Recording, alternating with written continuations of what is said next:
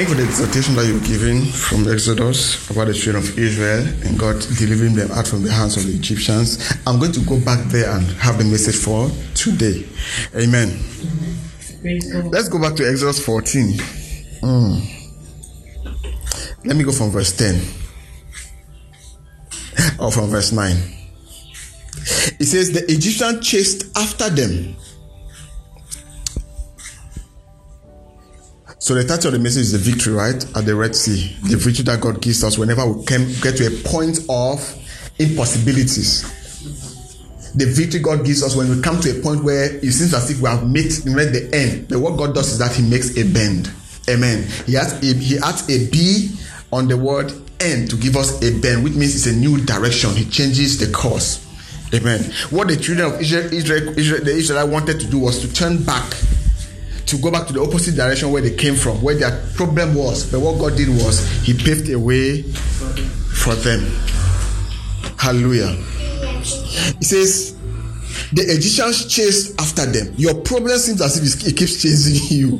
The challenges you have seems as if it is hung on your body like a mark to keep following you wherever you go. It says, and all the horses and chariots of Pharaoh, these are all the demonic forces, all the devils in hell. It seems as if they have been released after you.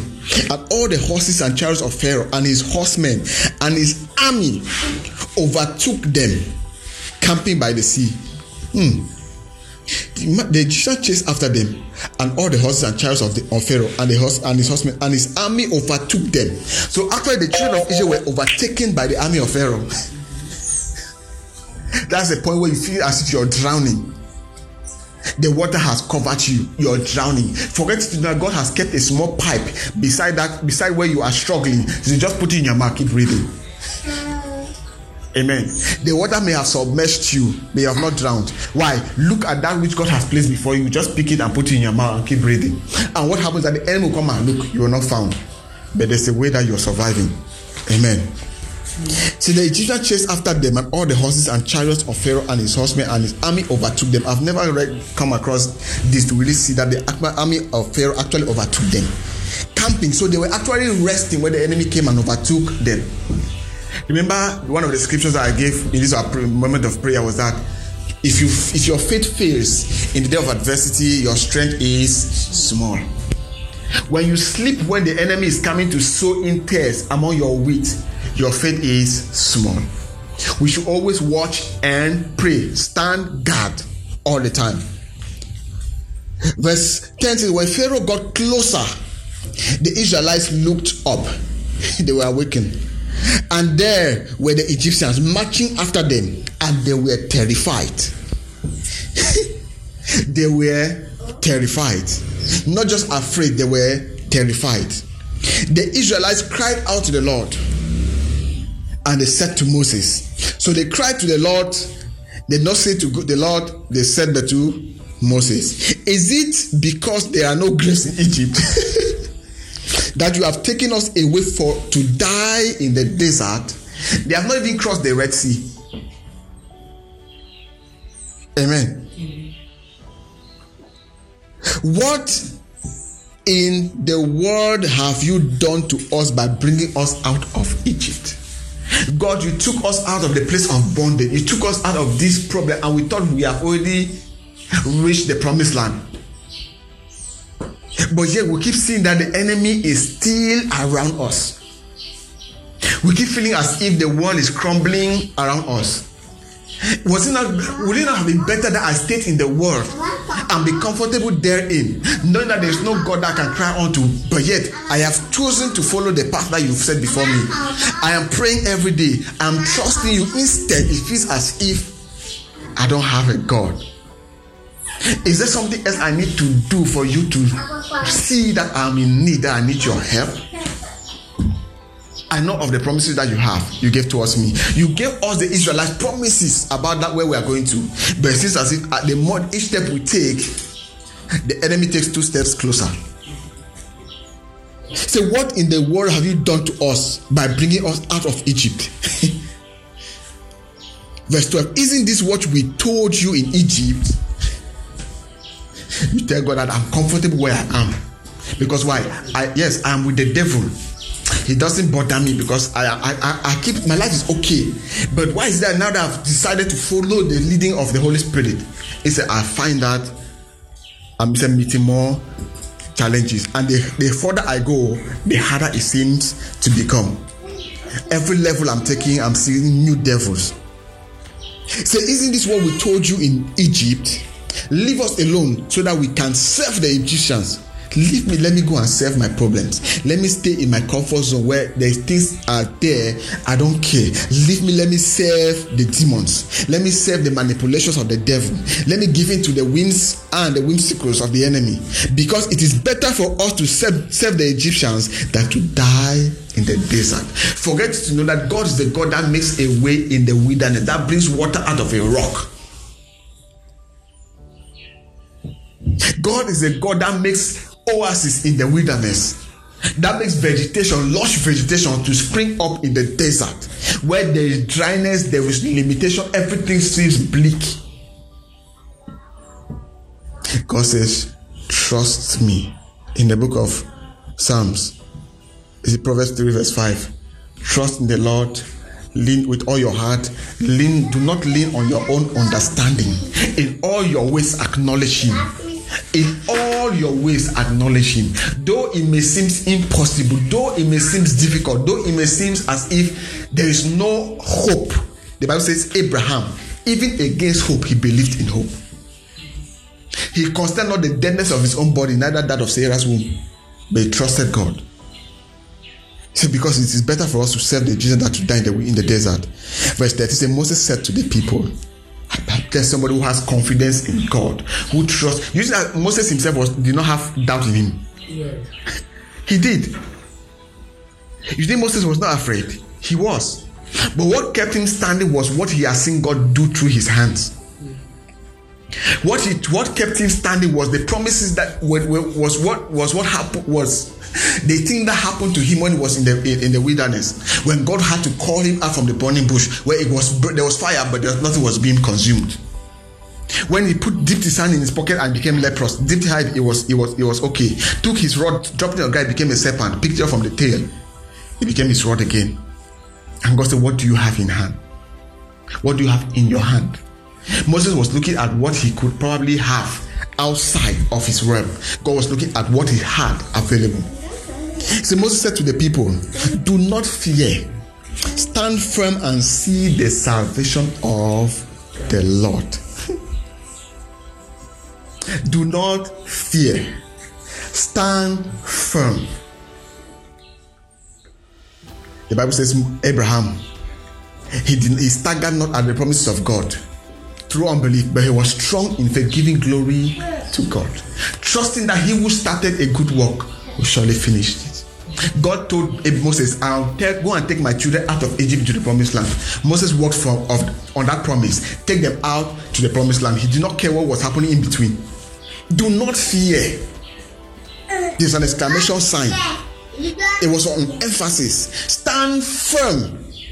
What the devil does is he keeps rocking the boat, seeing if we'll jump into the water. But like we say, once he's rocking the boat, look at the master who is there sleeping. The Bible says he's the author and finisher of our faith. We look unto Jesus, the author and finisher of our faith. So we look at the master sleeping and resting. What do we need to do? He says, come unto me, all you that are heavy laden, and I will give you rest. The wind may beat, it may hit the boat. It is moving left and right. All you need to do is what? Trust in the master. So stand firm and see the salvation, see the sotera, see the saving of the Lord. Salvation, the salvation here was not the word of receiving Christ. Amen. In Greek, the word is sotera, which means saving. It has to do with so many other things, both physically, spiritually, financially, in every aspect. Deliverance. Stand firm and see the saving of the Lord that he will provide for you today. For the Egyptians that you see today, you will see there, you will never ever see again. The Egyptians that you see today, you will never ever see today. The Egyptians you see, it's not like the children of Egypt never had any other encounter with the children of Egypt after they left the promised land. They still had contacts. They still had things to do. Because if that's why even when Jesus Christ was born, Herod wanted to kill Jesus. Where did God ask Joseph to go? Egypt. Moses was being specific to the Egyptians he was talking to. The problems you see today, these ones that you see today, not the ones of tomorrow, the ones that are following you now, the ones that are chasing after you, the ones you see today, you shall see them never ever again. So the problems you are seeing today, look at it from the side of where what Moses was declaring. This is what you are seeing today. You will not see them ever again. But like I said, the children of Israel encountered the Egyptians after. There were other challenges that made them on the way. But that predicament at that moment was that these people are coming to kill us, take our life away from us. But Moses said, stand still and see the savings of the Lord that He will provide for you today. God did not provide them weapons to fight, because our weapons of warfare are not carnal, but they are mighty through God to the pulling down of strongholds. The Egyptians were the strongholds. Were they pulled down? Yes. The water pulled them down and they drowned under. Imagine the weight of that water upon them. They counted the strength of their numbers, but Moses trusted in the saving of the Lord's hand. The enemy saw that they were too many. They had all the weapons to be able to kill everybody, to defeat everybody, to bring them in under submission. But Moses saw the mighty hand of God. The Bible says his eyes moved to and was seeking whom to show himself mighty. His eyes are not shut, are not blind that he cannot see, neither his ears deaf that he cannot hear. His hand is not short that he cannot reach to save us. Even when we are drowning, He's there to bring us out. It says the Egyptian that you see today, specific, you will never ever see again. Hallelujah. When God spoke to Abraham in Genesis 15 verse 1, it says, after these things the word of the Lord came to Abraham in a vision. Fear not, Abraham, I am your shield and the one who will reward you in great abundance.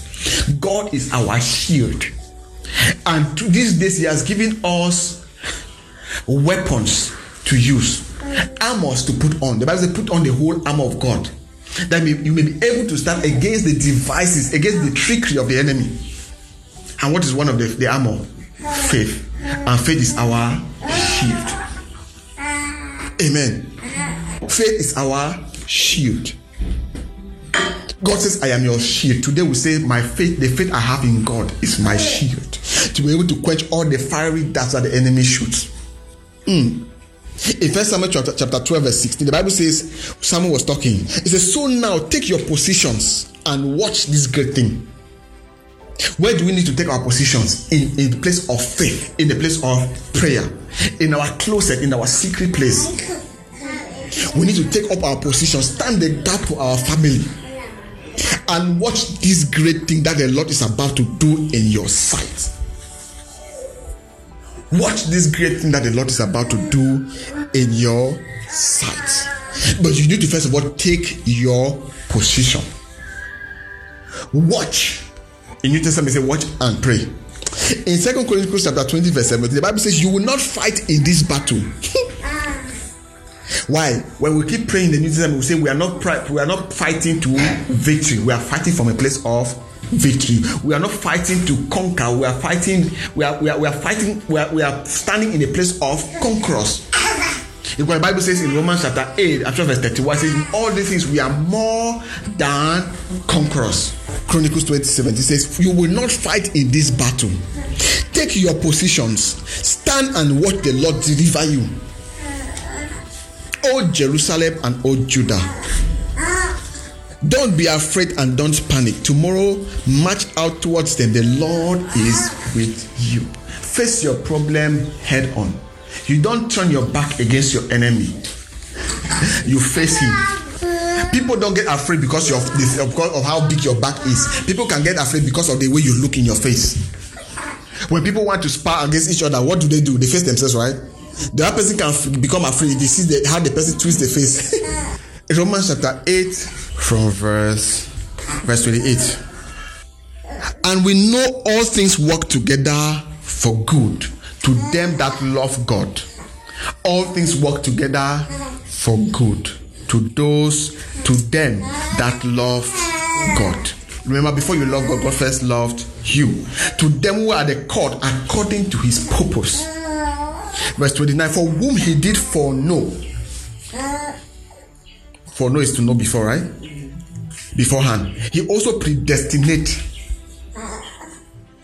to be conformed to the image of his son, that he might be the firstborn among many brethren. And we are we are citizens of the Commonwealth of Israel, of heaven. He's the firstborn among many brethren. 30. Moreover, whom he did predestinate, them he also called. And whom he called, them he also justified. And whom he justified, them he also glorified. Remember, he said in John chapter 17, I'm sure verse 20 or 22, he says, the glory which you have given me, I have given them. Verse 31, what shall we say then to these things? If God be for us, it's a conditional statement. If God be for us, who can be against us? It's a question. If you know that God is for you, who can be against you? 32.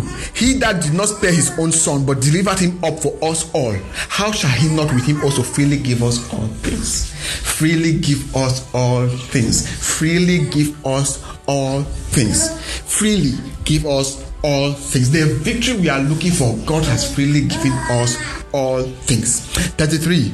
Who shall lay anything to the charge of God's elect? It is God that justified. Nobody can condemn you. Verse 34. Who is he that condemns? It is Christ that died, yea, rather that he is risen again, who is even at the right hand of God. Right hand is a place of authority, who also makes intercession for us. Hey, Christ is making intercession for us. The Bible says the Holy Spirit makes intercession for us as well. The Bible, now you are getting here that Christ makes intercession for us.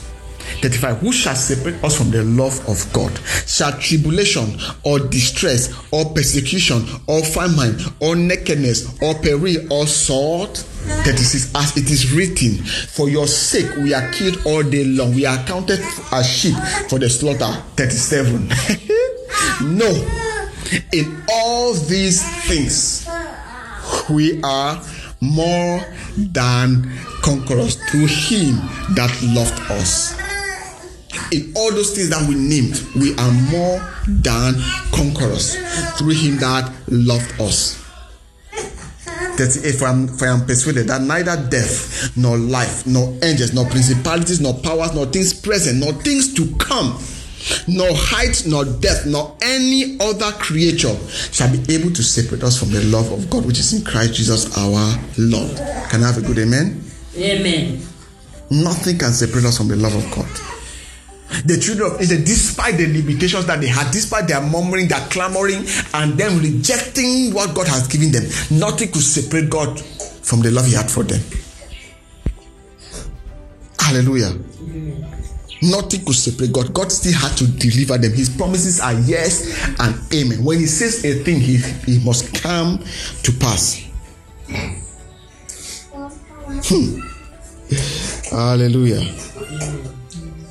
In Exodus 14:30, the Bible says, so the Lord saved Israel on that day from the power of the Egyptians, and Israel saw the Egyptians dead on the shore of the sea. That's how we shall be able to see. We shall see our enemies fall before us in the name of Jesus. That which men have spoken against us, we shall see it hitting a brick wall in the name of Jesus. Where there may be impossibility, we shall see the possible hand of God working and being alive and active in the name of Jesus. Let us only stand and be courageous and see the salvation of the Lord. Glory to God. Verse 14 of Exodus 14. It says, the Lord will fight for you. The Lord will fight for you, and you can't be still. And in verse 15, the Bible says, the Lord said to Moses, why do you cry out to me? Sometimes God doesn't want us to cry because he has given us the ability to do what, to overcome. In Luke chapter 19 verse 10 verse 9, the Bible says, Jesus Christ told us the disciples, behold, I have given you authority over all the devices, over all the ability of the enemy. You shall trample upon snakes and scorpions, nothing shall by enemies hurt you. So the Lord said to Moses, why do you cry out to me? Tell the Israelites to move on. Sometimes ignore the devil. ignore his advances, ignore his presence, and do what? Move on. And as for you, Moses, lift up your staff and extend your hand towards the sea and divide it, so that the Israelites may go through the middle of the sea on dry ground. Why did God say on dry ground? The sea was supposed to make the floor of the seabed wet. That was even a triple miracle. The sea parted ways, and it was held in place, and the ground was dry. 3 miracles in one action. And what do we have in our hand? We don't need to have the rod of Moses. We need to have the word of God. The Bible says the word of God is sharper than any two-edged sword, piercing to the dividing asunder of soul and marrow, and the discerner of the thoughts and intents of the heart. So what we need to divide this day is what? The word of God, which the Bible says it's the sword of the Spirit. Hallelujah. Glory to God. And the Egyptians will know that I am Lord. The Egyptians will know. The devil will know. We'll keep being reminded that God is Lord over all. Hallelujah. Let us be on our feet.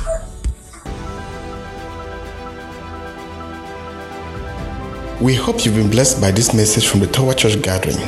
God bless you.